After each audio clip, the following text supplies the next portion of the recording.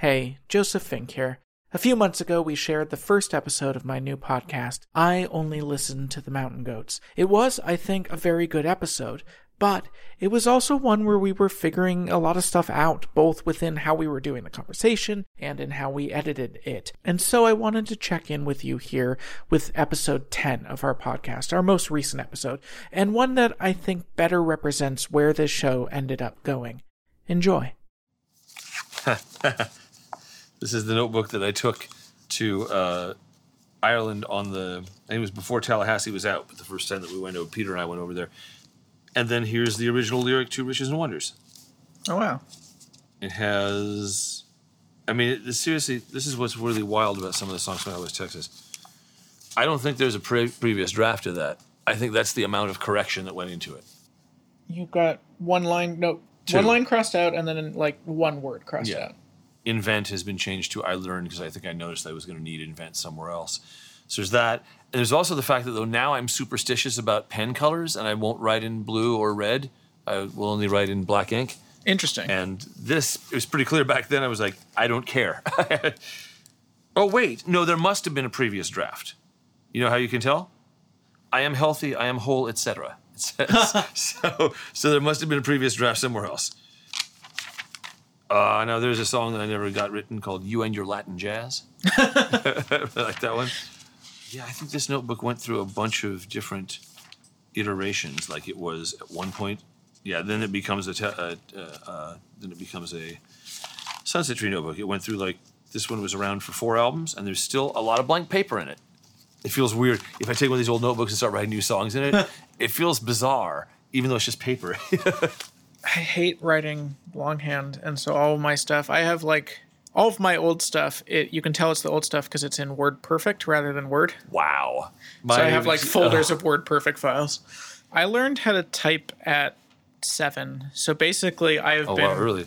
As long as I've been writing on computer, and that's the only way I'm comfortable doing it. I learned how to type at 12 in summer school in Portland, and it became the only way I wrote prose. And to this day, I will very seldom write prose, but songs have always been long. I can't imagine writing a song lyric on the laptop. It's like that's when I'm typing it up so that I'll be able to read it, when I print it out. But for the most part, there's whole takes of my songs where it's like, this is a good take. Oops, I don't know what that says. Welcome to Mavis Beacon Teaches the Mountain Goats, the podcast about typing and the mountain goats. I'm Joseph Fink, and I only listen to the Mountain Goats. This is the show where I talk with John Darnielle, singer and songwriter of the band The Mountain Goats, about music, art, life, and anything else that comes up. This season we are going song by song through John's 2002 album, All Hail West Texas.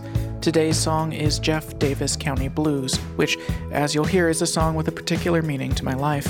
Later, we will hear a cover of the song recorded just for this podcast by Julian Coster. But first, this episode was a tough one. It would have been tough even without the subject matter, which gets a little heavy, because this was the last episode recorded on my first trip down to Durham. We had spent 3 solid days sitting in John's basement recording. Imagine us, John cross-legged on an old mattress, me sitting in a small plastic folding chair. Outside, the sky broils. Inside, we sweat. And we talk. We're going to talk this episode about Jeff Davis County Blues. Jeff Davis County Blues, which is also Jefferson Davis County, I think. Yeah, it's the hyperbole that people often criticize younger people for engaging of calling everything the best. Mm-hmm. Lots of things are the best. Yeah. Right? It's like it's the best for that moment. Yeah, and it's the best in some way that the other thing isn't the best. So it's always hard to pick a very favorite one, but I've been saying Riches and Wonders, that's maybe the best written song on the album as far as the lyric goes. It's really, it's very measured. But Jeff Davis, I think it's a step up. Jeff Davis County Blues has a kind of a maturity to the resolve where I'm not asking for attention. You know what I mean? It's like, whereas the best ever death metal band in Denton pretty much punches you in the nose, telling you, I bet you can't not pay attention to a guy yelling, "Hail Satan."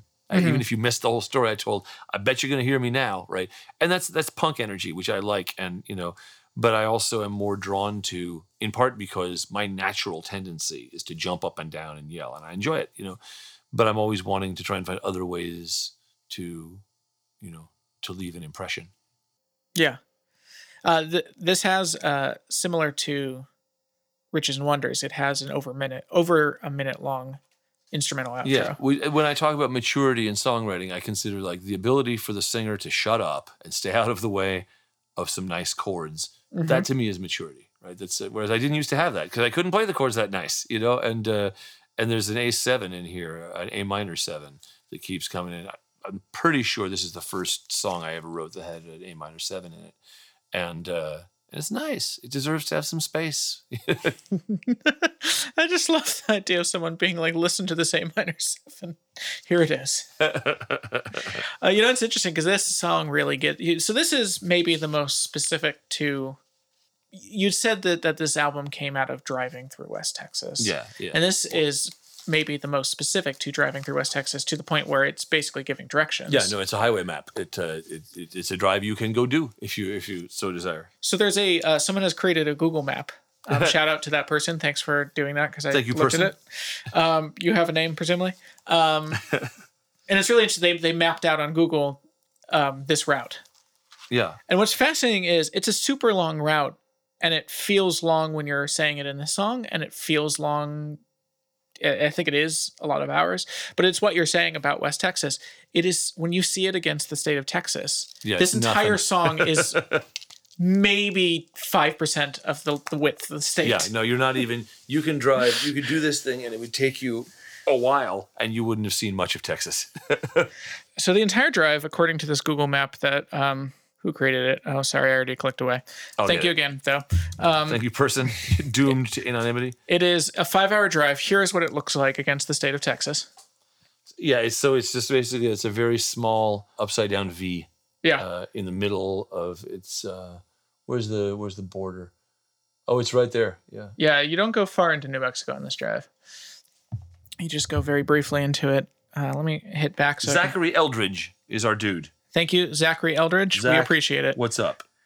So it's a 5-hour drive is how long it would take to do once. But he turns around, right? It would take, there's probably an extra 20 minutes for the turnaround because he's going to keep going. Yeah. And he decides to go to Midland. But yeah, there's something about that impression that going through Texas leaves on you. It's like you go, it's a place that can teach you about your own ignorance because a lot of people, especially people who've never been to the South at all, they think they know something about Texas. And they may know something about Texas, but there's a lot of Texas to know. And that's instructive, right? Because that's true of every place. Texas happens to be a good place to learn it. You know, It's like no matter what you think you know about, and let's take a place that people have a lot of stereotypes about, Williamsburg, Brooklyn, right? Which became a popular place to move to circa 2000-ish. I spent 5 years living in Williamsburg. Yeah, and there were probably a lot of people your age who had moved there around the same time, and it was exciting. And now people dismiss it in a way that absolutely everybody has taken part in dismissing Williamsburg as hipsterville or whatever. But there's a lot to know about Williamsburg. Actually, we had a bad Uber driver, no, a Lyft driver, bad Lyft driver through there a couple weeks ago or something.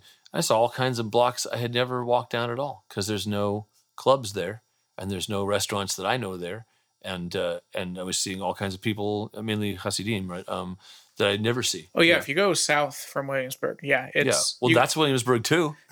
Yeah, you get into the neighborhoods where there are no signs in English. It's all in Yiddish. The thing is, I think I told you, if I didn't tell you, one thing I almost did when I was studying Hebrew at Pomona when I was going to Pittsburgh, but I was studying Hebrew and I was in classical studies and I was really getting pretty into, tradition of Hebrew scholarship and stuff. I was looking at the postings for summer stuff, and there was a Yiddish library thing in, I want to say it was Massachusetts, where they had like this vast repository of Yiddish books that needed to be cataloged. Mm-hmm. Right? And they said it was a great gig. The one thing is there's no air conditioning in the warehouse where you're going to do this, and it's July. Right? Oh, God. And I knew I had never spent any time on the East Coast, and I was like, I bet it's unlivable among all those books. So I didn't apply for the Yiddish book scholarship, I don't think. If I did, I didn't get it. But I sort of, when I was thinking about doing it, I looked up, and the whole tradition of Yiddish literature is so, it's something you would feel utterly justified in going, that's going to be my area. That's all I'm going to study, And so yeah, when I go through that part of Williamsburg, I I'm dazzled. I know so little. I'm ignorant, and there's a sort of, for me, anything I'm ignorant of, I grow intensely curious about. Yeah, I have, I think, a different reaction to the Hasid community. Well, yeah, of course. Because as like a Reformed Jew and like a liberal Jew, to me, Hasids make me kind of angry. Sure, but remember also the tradition that they come out of, whatever they are in practice, it's an ecstatic tradition, right? Well, yeah, they were the radical ones, but they were the radical ones in the mid-19th century. Long time ago. Yeah. It's a thing. It's a thing where it's like I get to hate the Hasids because I'm not hating them because they're Jewish. Right. I'm hating them because of the way they treat women and the way they treat other people, and it's the sibling. Yeah, I only think of them in scriptural terms, not cultural terms. Yeah, it's the sibling anger that like you get to have because you're close to them in some way. Yeah, no, I mean, like, at core, here's the thing: I saw Fiddler on the Roof when I was 5, and to this day, I identify with Reb Tevye. It's like I want when he waxes about how great it would be to just read scripture all day. He doesn't even mean it, right? He says that, but he actually likes his life the way it is, But I'm the same way. I think, oh, what if I was a guy just reading the Bible all day? That would be great. It'd be great if you were a guy, because if you're a woman, yes, you don't get to do shit in those communities. Oh man. So I want to talk, the last episode we talked about how places... You want to cut all of that unless we want to get... I mean, I am completely You're comfortable totally with go on my dislike of Hasids. Because again, it has nothing to do with the fact that they're Jewish. Yeah, no, totally. It has to do with the fact that I'm Jewish. It's a good line. So this last episode, we talked about how places can become tied up in who you were when you went to those places. And it's exactly the same with songs. And this is a song that just happened to get tangled up in a point in my life. Right. And you were in New York. I was in New York. So we've talked about this, that when the Mountain Goats went from a band I liked to a band that was kind of tied into my life was when my father died. Oh, yeah. It was in 2011. Right. He had a heart condition for 7 years or so beforehand. We knew he was going to die. We just didn't know when. And so it was this very long, drawn-out process. I went through, like, summers where I couldn't function because of the anxiety. Man. And then I know what you mean. It's the thing, when you summarize it in that one sentence, it's easy to just walk right past that. Yep. Yeah, no, I went through a period where I was too anxious to really move, Anyway, and it's like, I always want to respect those moments when you pass them and go like, yeah, no, I hear you. It's like when I talk about my crying while awake period, that was real. That was like, I would try and keep it together until my wife left for work just to not bum her out, and then I would go. I mean, it's one of the things that really bonded my wife and I powerfully is she and I started dating the summer I stopped functioning because of anxiety. Wow. She started dating me like right before that happened. So it was this great thing where she started dating me and then I stopped functioning. Yeah. And good new boyfriend. So around my wrist, I have a piece of baker string. Right. She has one too. We have friendship bracelets. Awesome. I don't actually wear a wedding ring because I really hate wearing jewelry. It bothers me. But I've worn this baker string, or we switch it out about once every 6 months. Oh, wild. For how long have Megan and I been together? Almost 8 years. Over 8 years. Oh, God. And so, because it was 2009, 8 years. So it was really early on, and I was living in New York. She was living in New Jersey, and I had this point where I couldn't get out of bed. I was so anxious. No, and she came and she brought me chocolate-covered strawberries in a bakery box. And then we made friendship bracelets from the bakery string around the bakery box. Right. And then I've worn this around my wrist ever since to remind me of that moment.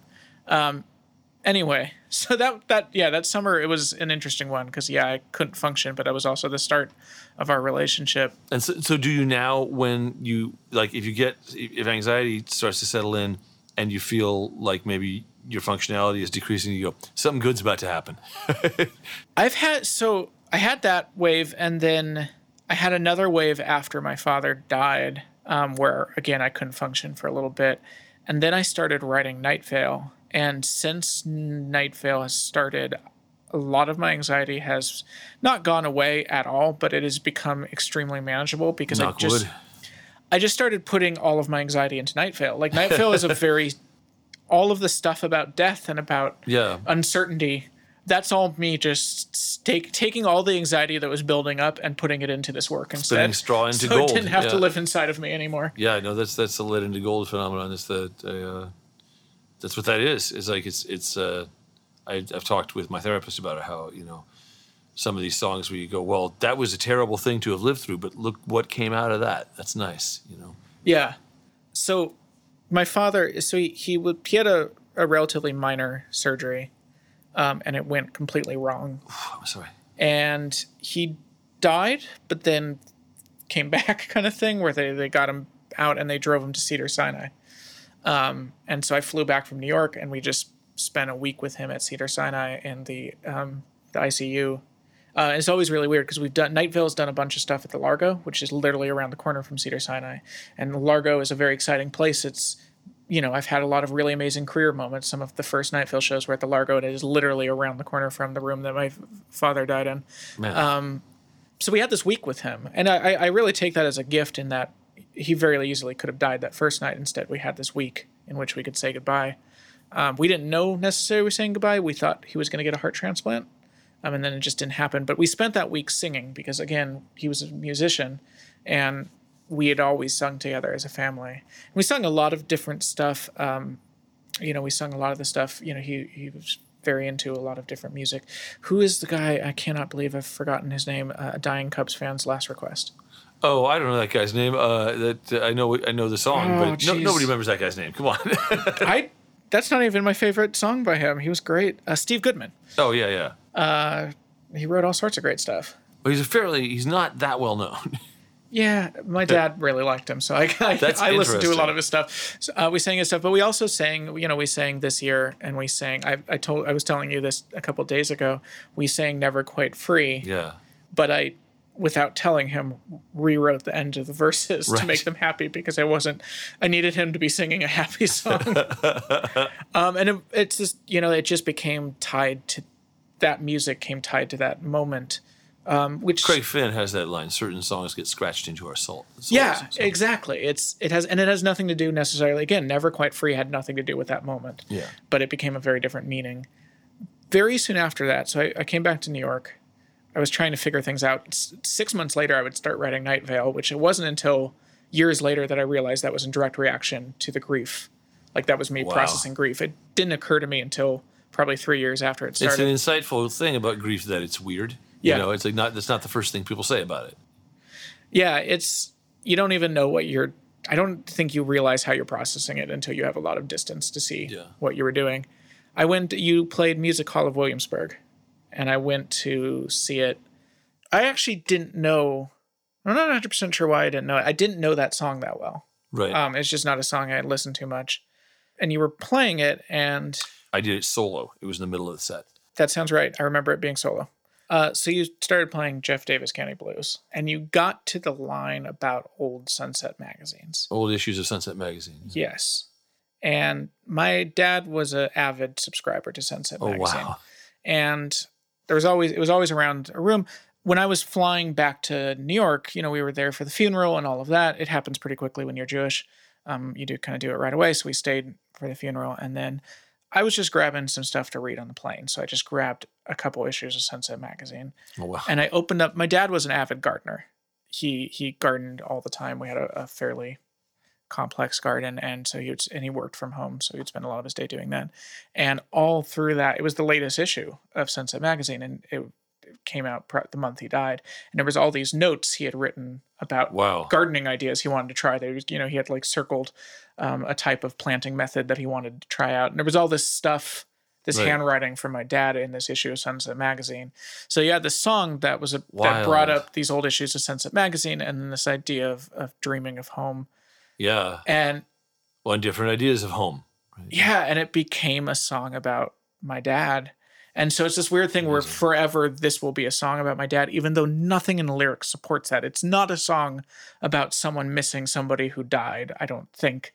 And it's not a song about grief necessarily, but it is 100% those things for me. There's a big loss in that song, though. It's one of, like I say, it's one of the more mature songs, in part because it doesn't need an object of romantic affection or even a definable object. It's like it's actually focusing on the feeling. most of us don't focus on feelings at that level very often. When we feel, if I see you say you're angry, I might ask you who you're angry at. Well, that's kind of a very dim understanding of anger. And sure, you're angry at people or injustice or whatever, but to sit with the anger and have that be the feeling instead of be focused on it, that's where the song is at, but with absence and grief. He's looking at something, some pictures, well, it doesn't really matter what's in the pictures. We know that they're pictures of something. Yeah. And that they're pictures of something means that whatever's on them, you're not with that right now. Right. And so it's a song of solitude and of the, solitude isn't just when you're by yourself. Solitude is also when stuff is missing from you. So yeah, fond of that song.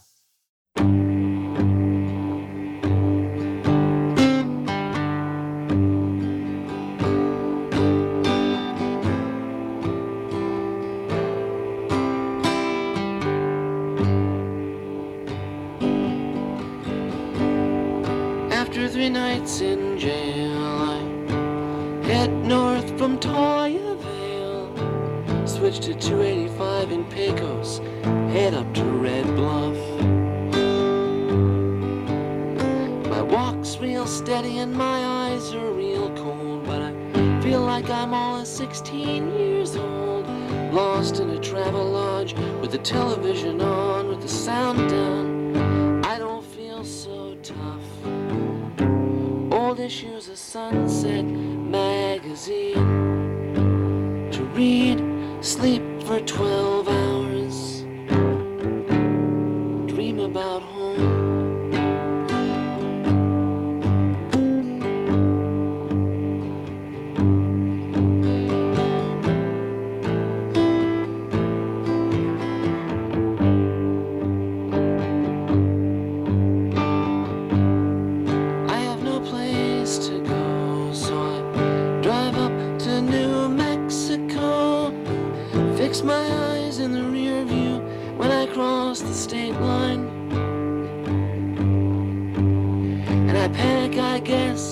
Although it's quite late, I take the first exit to 128. I am coming back to Midland, and I hope you won't mind.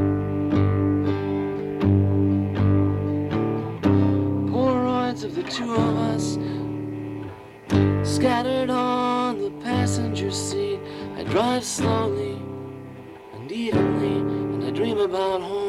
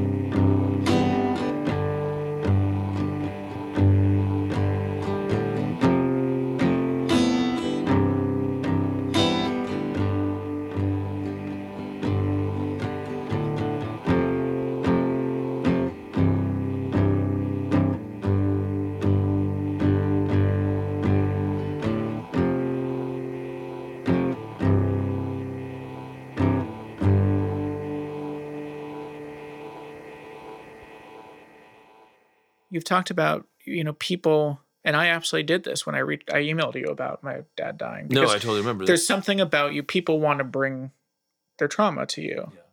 And I think it's because so much of your music is about not even like here's some ways to get through trauma, but just that it's okay to have trauma. Yeah, no, that's to be able to sit with your stuff.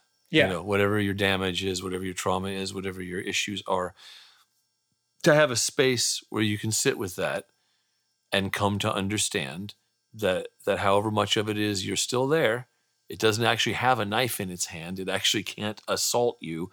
It just feels funky, but But yeah, that's what music is for me in a lot of ways. The music I listen to, I think about during that same period, I was listening to "Nothing Is Beyond You" by Rich Mullins in the version by Amy Grant, and that song was not written for people to suffer with, but it was that for me. It was like it was a way of situating myself in the vastness of the universe, and yeah, it's there's a more a simpler way of looking at it, which is like you can talk a lot about the nature of your experiences with music, but music is sacred. It really is. It's like when you've gone that place with something, whether it's Amy Grant or Katie Tunstall or Christine Fellows or whoever, nothing you say about it will ever be adequate to what happened when some piece of work helped liberate you from something. It's like it's indescribable.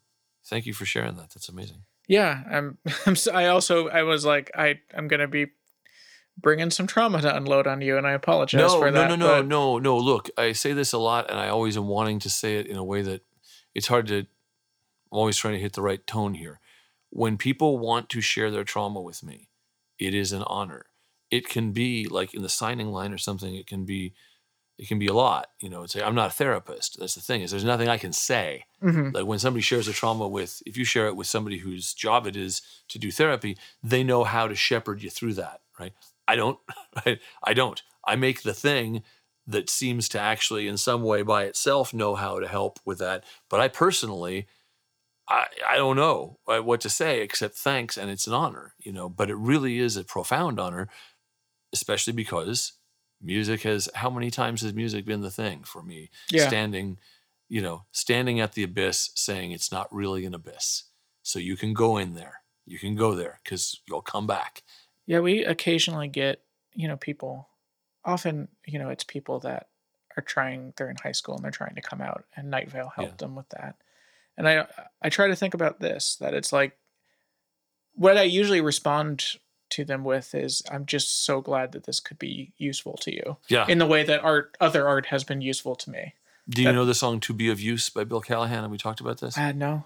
It's I'll look up the lyrics and read it to you, and you will think from the opening lyrics, you'll say, why are you reading this one?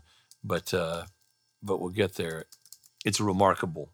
It's expressing exactly what we're talking about. Most of my fantasies are of making someone else come. Most of my fantasies are to be of use, to be of some hard, simple, undeniable use, like a spindle, like a candle, like a horseshoe, like a corkscrew, to be of use, to be of use. Most of my fantasies are of making someone else come on a horse over palms laid on the threshold of the coming day. And Bill is one of the greatest we have ever.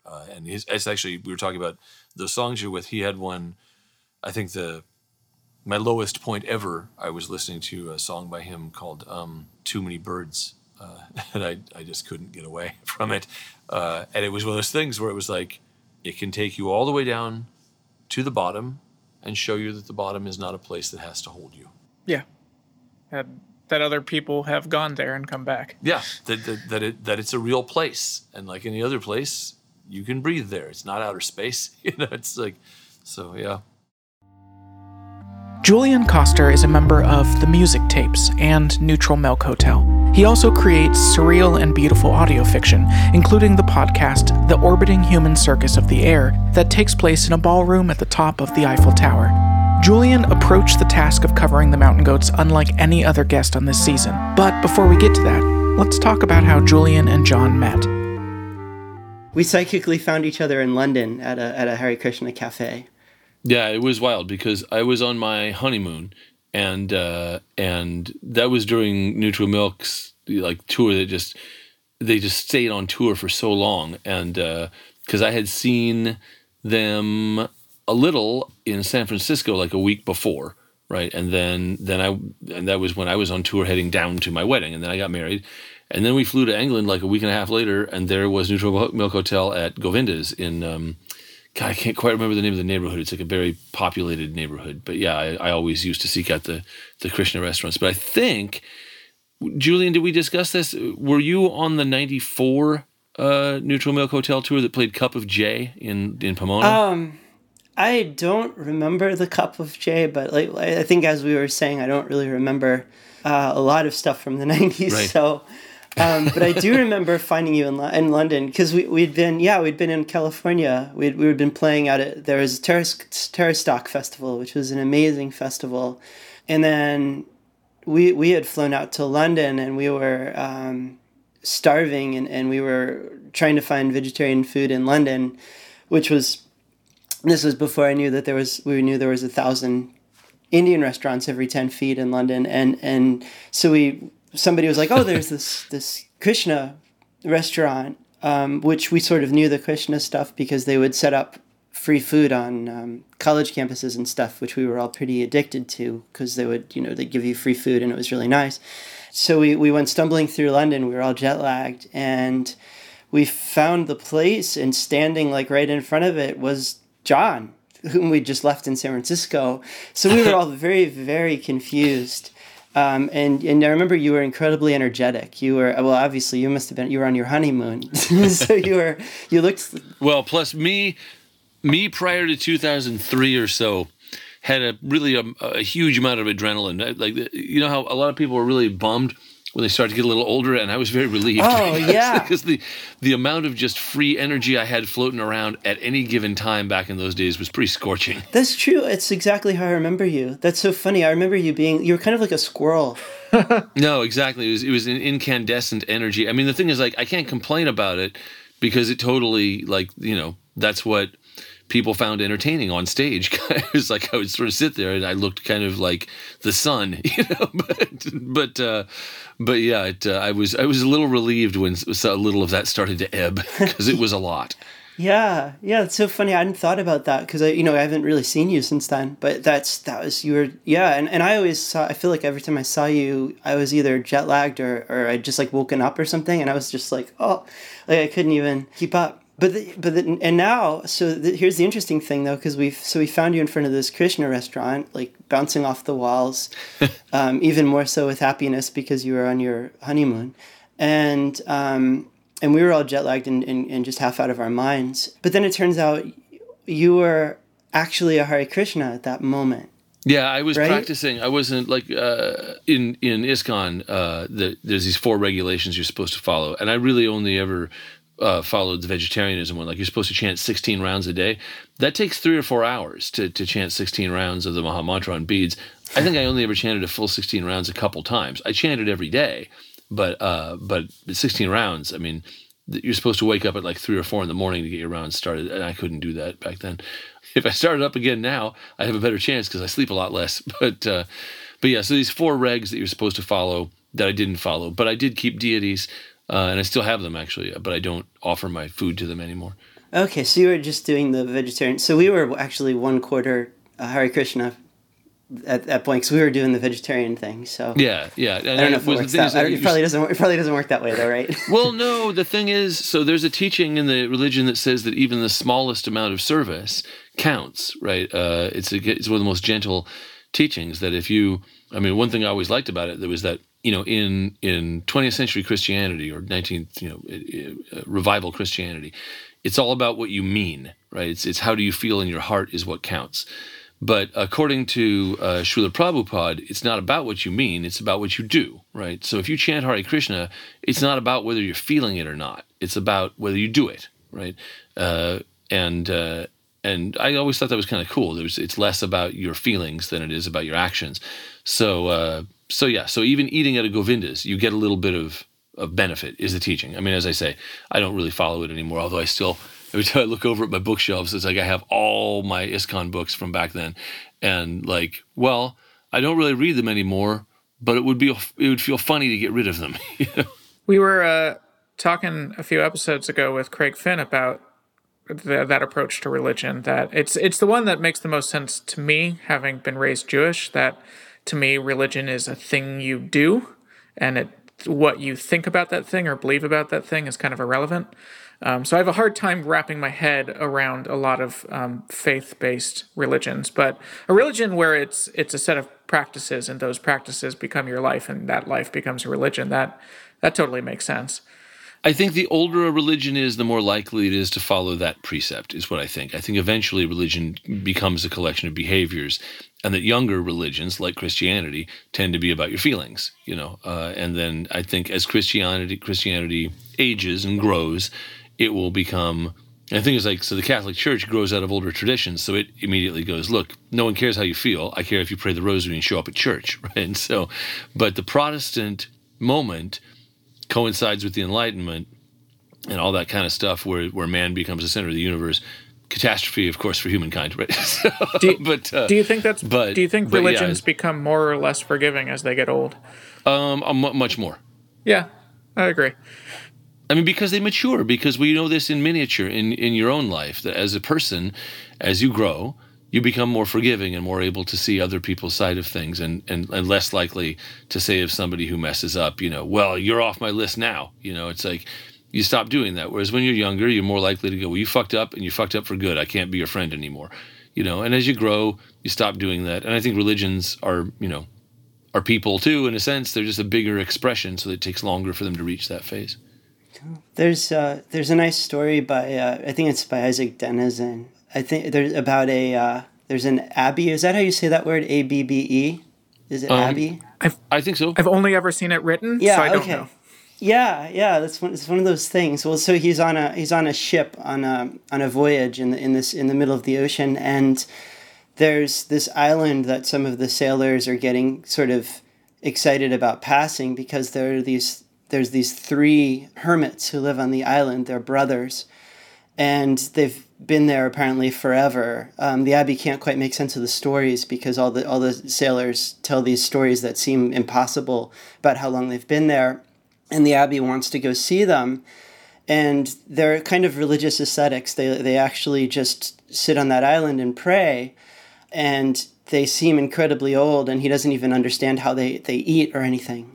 And the abbey, but they're praying all wrong. They don't actually know any proper prayers, and so he sort of teaches them, and he teaches them one of the kind of main proper prayers that you say, and he gives them, I think, rosaries, and then he goes off on the ship and he leaves them behind, and about half a day out in the middle of the ocean, suddenly they see this crazy light approaching the ship, and the light gets closer and closer, and the abbey's on the deck, and it's the 3 brothers, and they're running on the water, and they get closer and closer, and they run up onto the deck of the ship, and they're out of breath, and they grab the Abby, and they say, Abby, you have to come back. We tried, but we forgot that prayer you taught us.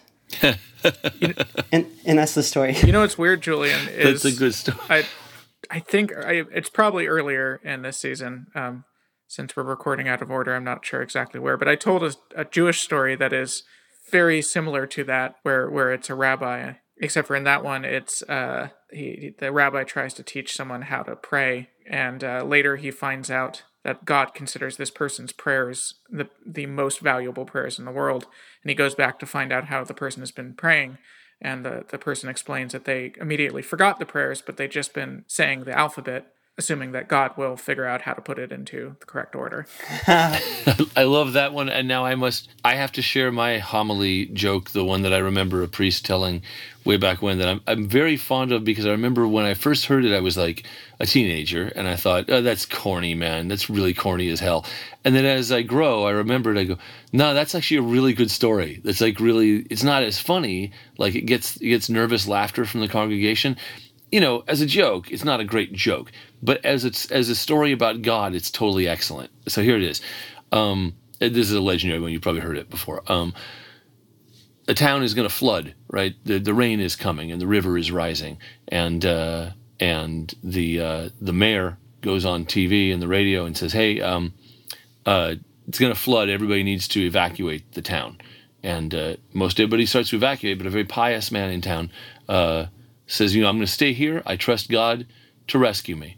And the water comes and it begins to rise, and a rescue team comes by in a boat to the house, and says, "Hey, we know you're still in there. Come out and save yourself." And the guy says, "No, I'm trusting in God. God will save me." Well, okay. And the boat goes away, and the water rises, and the guy gets up on his roof, and he's sitting there, and a helicopter comes by, and they say down through a megaphone, "Hey, you have to evacuate. You're going to drown." And the guy says, "I put my faith in God. I don't need a helicopter or anybody." And so the helicopter leaves, and the waters rise, and the man drowns. And at the pearly gates, he's let in, and he says, "Look, I demand an audience with God. God has betrayed and failed me." And they say, "Okay, well, God's right over there." And he goes up, and he says, "Lord, I put my faith in you, and you did not rescue me. I remained faithful to the very end, and you let me die." And God says, "I sent you the mayor, I sent you a motorboat, I sent you a helicopter." I mean, I always think that's a very profound one, because it is actually true that everybody looks for God to speak from the burning bush, but actually God is the guy you run into who gives you good advice. Yeah. Do you guys know the flip side of John's story, the one about the guy looking for the parking space? No. All right, so this guy is driving. He's been driving in New York City, and looking for a parking space on the Upper West Side and it's been 3 hours, and he's just beside himself. He's gonna miss what he's there to see. He was there to see. He had theater tickets, and he just says, "God, if you give me a parking place, I will stop smoking. I will never look at another woman again other than my wife. I will start eating properly, and I will pray and go to church every Sunday." Oh, no, I see one. Never mind. The thing is, I was made for church jokes. I love these jokes. These are my favorites. So Julian, in the earlier part of this episode, the part that you weren't around for, we were talking about how music becomes, once it's written and it's out there, it kind of the musician no longer has the quite control over it, and it becomes something that belongs to each person that listened to it. And for instance, this song, even though nothing in the lyrics is really about this, it became very much a song about my father's death. And your cover is I think very much an illustration of this, because it's, I think, about as far from a straightforward cover as we have in this season. And it came, the process of arranging it this way came to you through a dream, right? Yeah, it came from a dream. It was a dream. I should preface this by saying that I'm incredibly conscious of music in dreams. I often wake myself up if I hear music in a dream, because I try to go record it, or sing it into a tape recorder or something. But so I was having this dream, and I also remember these dreams really well because I do that. And in the dream, I was in a city, but it wasn't New York City where I live. It was, and I was holding, I had a bag, a plastic bag full of water with a goldfish in it, like you get when you're a little kid. I actually got one when I was at school. I think like in first grade or kindergarten or something. It was definitely this feeling of when I was a child. I remember, and it was very much the same in the dream. It was this kind of precious feeling, because it was it was maybe a small fishbowl's amount of water, but it was just like in a plastic bag that was like tied off at the top or something, and there's this little fish swimming around in it, and I'm holding its entire universe in my hands. And I had to walk home when I was a kid, and in this dream I was walking, like I said, in some city, and so I was kind of holding it up in front of my face, and I'm watching the fish, which is sort of like watching the big fish swim around the city. It's sort of amplified, and people are banging into each other in cities, and there's a lot of walking and a lot of cars, and so that part of the dream was very scary, because I was essentially just trying to protect the fish. But then I was at a party, which is, I don't know how that happened, but that's how, dreams are. And it was this cocktail party, and everybody was incredibly well dressed, and it was very fancy. And I didn't have the fish anymore, but I remembered the fish. And also, parties are really scary for me because I'm not great. I'm terrible socially, especially at parties, that kind of a social situation. And this was full of incredibly fancy people. But the thing was that I'd realized that I didn't have the goldfish because I'd put it down on this bed. It was in this bed where people were throwing their jackets, and I suddenly realized like someone could throw their jacket on top of it and hurt the fish, and I was feeling incredibly anxious, but for some reason I couldn't go back to the bedroom, or I didn't know where the bedroom was. I couldn't find it. But this song was playing meanwhile, and everybody was really into this music. And it was this kind of very strange, spacey, crazy music. And it actually started calming me down, listening to it and comforting me. And also just interesting me. And I think around that time was when it sort of kicked in, the music alarm, and my brain went off. I was like, music, dream, you're dreaming. And so I woke up and I went and I sang it into my cassette recorder. And then I think it wasn't until the next day that I was listening to it and I remembered it. I remembered, because it was really distinct. It was crazy. It was a crazy record, and like an old record. And I suddenly listened to the melody and I was like, oh my God, it's John's song. It's that song. And so I just, the cover was done basically. Like I knew it was like, okay, that's what I have to do is just recreate that, but it was already done. Can I say, if there was a podcast called Julian's Dreams, I would listen to it. I would listen to it every week. I would be a subscriber, and I would support your Patreon. Oh, thank you. I have good news. There's a podcast called Orbiting Human Circus. You should give it a listen. It's, I think, as close to that as exists. That's probably pretty true. We better get a Patreon then. There's something about that, about looking at a thing and going, let my mind approach this before my conscious mind gets at it, and something about when your cover resolves into the melody, which is so, it's a way of hearing. Because I think, if you ever listen to music while you're going to sleep, the last thing you hear before you drift off is kind of the truest encounter with the music in some ways, I think. Yeah. Thinking about stories or music at that moment when you're almost asleep, that's really, really, really magical. Have you ever begun to realize that you're beginning to hallucinate, or that you're beginning to dream? I mean, dreaming and hallucination are essentially the same thing. And it's so wonderful. It's so wonderful to be conscious that it's happening and it's okay, and you're just falling into it, and that's exactly what you want to do. It's such a nice moment. Yeah, it's very intense when that happens with dreams, where you go, oh, I'm getting to be present for a little of this before conscious me slips away. It's really incredible.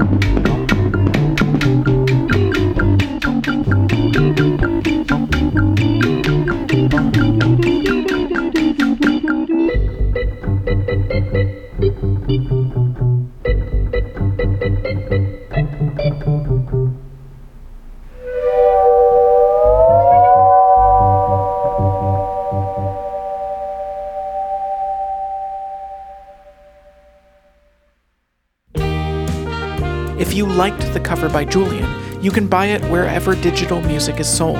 The money from that track goes directly to both the artist and this show, and we really appreciate it. The full album of every cover from this season is available for digital and vinyl pre-order in the Merge Records store. The special release will be 2 LPs, one pink and one blue. Link in the show notes. Head over to IOnlyListenToTheMountainGoats.com to see the logo shirt, plus the logo tote, and of course the I Only Listen To podcasts about the Mountain Goat shirt, available nowhere else. Check out the newest album from the Mountain Goats, Goths, which is out now. John Darnielle also writes novels like Universal Harvester, a book that the LA Times called nearly impossible to stop reading. Over on the Welcome to Night Vale podcast, we just started a new 3-part story that is one of my favorite things I've written. It's basically a standalone, so go ahead and check it out. It starts at episode 121. I Only Listen to the Mountain Goats is a production of Night Vale Presents with Merge Records. It is produced by Christy Gressman, editing by Grant Stewart, mixing by Vincent Cascione. All music courtesy of the Mountain Goats and Merge Records. Thank you to Christina Rentz, Ryan Madison, the Darnielle family for letting me intrude on their lives, Julian Koster, the staff of Night Vale Presents, and Christy Gressman. Hello from the complete other side of the world, Christy.